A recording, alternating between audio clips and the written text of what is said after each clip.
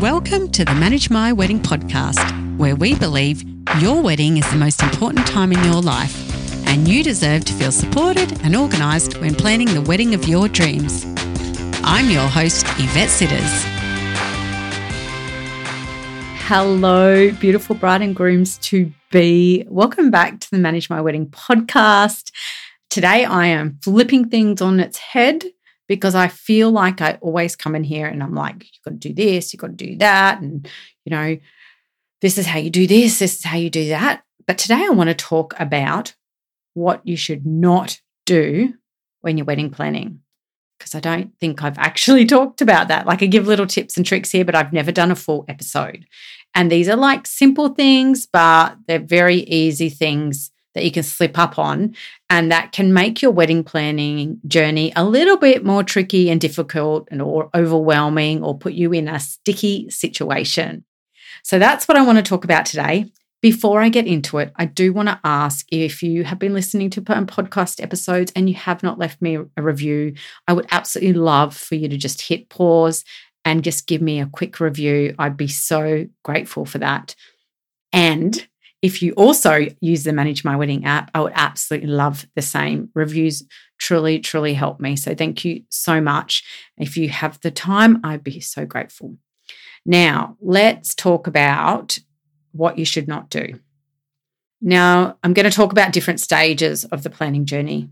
The first thing I want to say is, when you first get engaged, like, you are on this all-time high. Like, honestly, you're like pumping out the adrenaline. You're so excited. You just want to shout to the roof, out on the rooftops, that you're just engaged. Actually, I remember when I got engaged, I wound the window down in my car and we were driving up the highway and I was yelling out, I'm getting married. My partner was just laughing. So yeah, we literally want to yell it out and let everyone know. And the first thing we can sometimes accidentally tend to do is just dive straight into asking our bridal party if they want to be in the bridal party and will they stand beside you. And that is because we get so caught up in the moment and we just want to tell our besties and we get so excited about that. But I want you to hold off and reframe if you can. You might be too far in now and be like, oh, I wish I heard this advice already. And sorry to those of you who might have got in this situation. But the reason I say it is because I've had this happen time and time again with many of my bridal couples that I've dealt with, where the bride's rushed off, she's asked 4 of her besties, and then later on the groom's like, I don't even want to have a big wedding, or I just wanted us to have our one very, very best friend. And look, I totally understand that these days bridal parties don't need to be even on either sides. So one could have 2, one could have 4, it doesn't really matter. But you still have to align with your partner on how the wedding vision looks. And to them, that idea of having all those people out there just might not be a dream wedding for them. So you have to discuss these sorts of things and you have to like meet in the middle or decide together how that's going to look. And sometimes it might mean you only have 2 of the 4 and the other 2 do readings, or they get some other special job, or someone's an MC, or whatever it is that you've decided.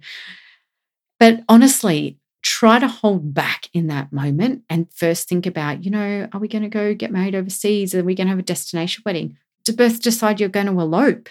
But there is nothing worse than having to go back to someone and say, I'm so sorry. In the heat of the moment, I got excited. I wanted to have you on my bridal party. I still do, but I can no longer, because I didn't talk with my partner first about what our wedding vision was and how that wedding day looked.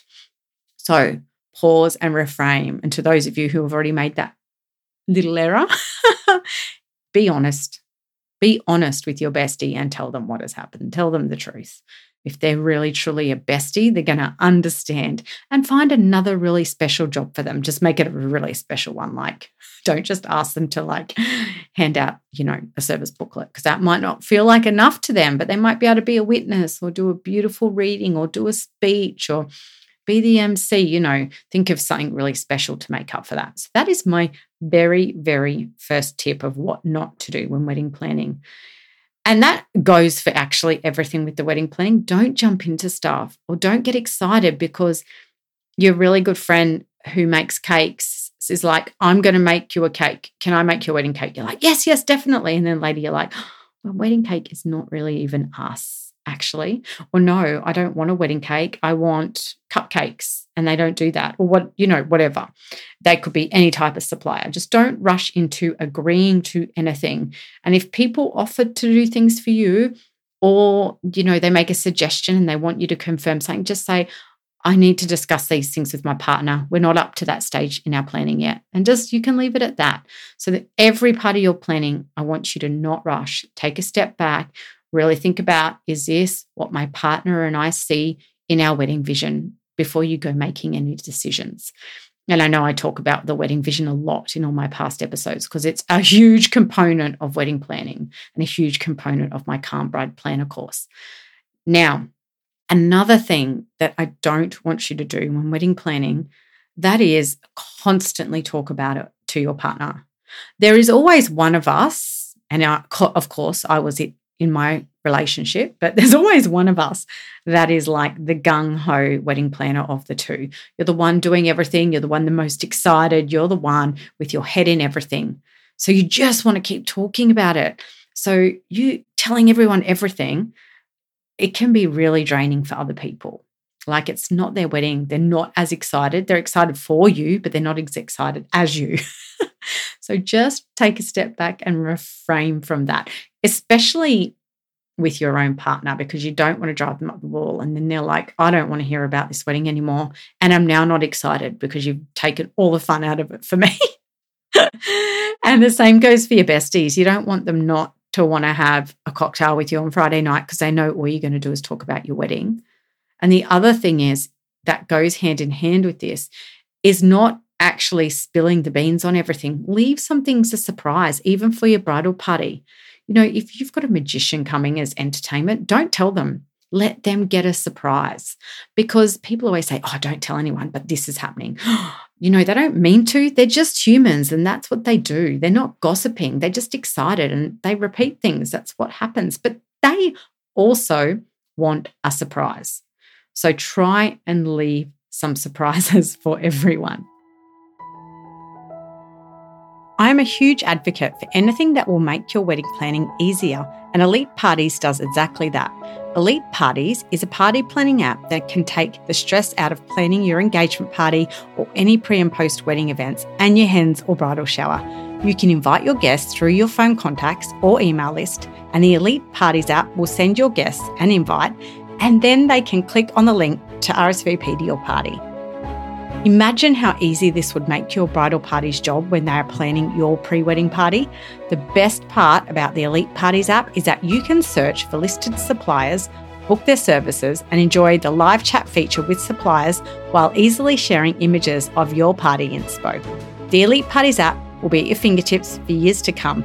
Your baby showers, birthday parties, anniversaries, and any other party you want to plan.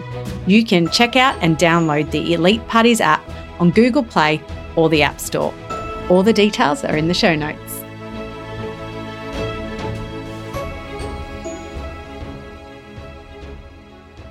Now, the other thing that I want to say you should not do or try not to do during your wedding planning is buying your wedding dress before you've even picked a venue or a destination or a location. Please don't do that, because I'm telling you, the venue often is a big part of our vision and how we see the wedding, taking place. And sometimes we see a dress and we've always had our eye on that dress even. We've had it secretly wanting to be our dress for a long time. So we rush off, try it on, because that part of wedding planning is so beautiful and so fun and special. And we pay a massive lump sum deposit. Then we go about trying to find our wedding venue. And when we finally have our wedding venue, we're like, oh my gosh, we're now getting married on the beach in this beach house, which is beautiful and stunning, but I've gone and got a ball gown. Like, can you see how that just does not work? So please try not to rush and get your wedding dress first. Choose your wedding venue first, or your region or your location, then go and try on wedding dresses, especially like overseas weddings. If you're getting married in Bali, but you haven't picked your venue, that's okay, because we know what a Bali wedding would look like, right? So you have an idea of maybe what that dress will fit that destination. So that is my tip for your wedding dress. The next thing that I want you not to do during your wedding planning is not to get hung up on some of the requests of those close to us. And I know I talk a lot about don't give in to family and friends, don't learn how to say no. That's not what I want for my wedding day, and do what you want. But there has to be a fine line sometimes with that. Like if your mother-in-law is just asking for you to, let's say, for example, your mother-in-law's like asking, I'm trying to think of a really good example now off the top of my head. But let's say your mother-in-law says to you, hey, I'd really, really, really like to organise the cake. And you're like, oh my God, I can't believe it. I don't want to do it. And you're like, no, I'm not going to let you. She's really upset. She's got no job to do. Sometimes you just got to let them. But you can say to them, yeah, that would be amazing. That would be so helpful. But can you please make sure it's only 2 tiers? Here's some images of what I want. And here's the colouring of what I want. And these are the flavours my partner and I want. So you're kind of giving them strict kind of guidelines to what you want, but they are organising it. So they feel like they're being helpful and they don't feel like they're on the outer and they don't know anything about the wedding. So I just, sometimes you just got to get over the little things. And it's not because you're trying to make them happy, but they sometimes want to feel included in what you're doing and they want to feel the love. And, that you might be marrying their only child or their only son. Or, especially if it's an only child, this is the only moment they'll have to ever help one of their children plan a wedding. So sometimes you've just got to let go, but in a way that still suits you, right? That's kind of clever. So think about what can they do and what advice can I take from them that won't affect me. And I'm not saying, again, I don't want to say do not give in to things you don't want. Like, honestly, if you're like, no, we want a cocktail party no matter what, but now we're having a sit down to keep my mother happy. No, don't do that. You have to do what you want and what your wedding vision is. But sometimes we have to let other people get involved and do it in a clever way so that they're happy and we're happy. And then no one's upset and no one's hung up after the wedding. I never got to say, I never got to help, so just be smart and clever about it.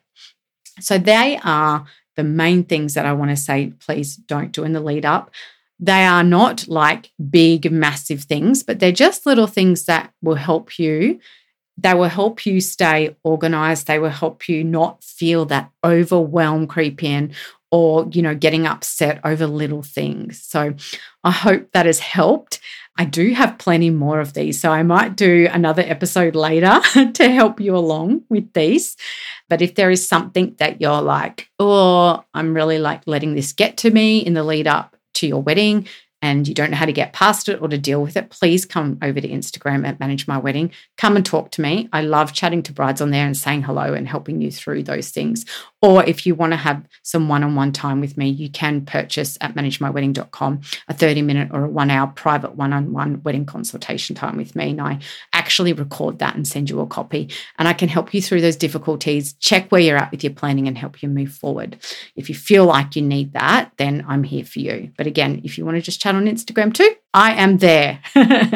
So anyway, I hope that helps you. And until next time, enjoy being engaged and staying stress-free and organised while planning the wedding of your dreams.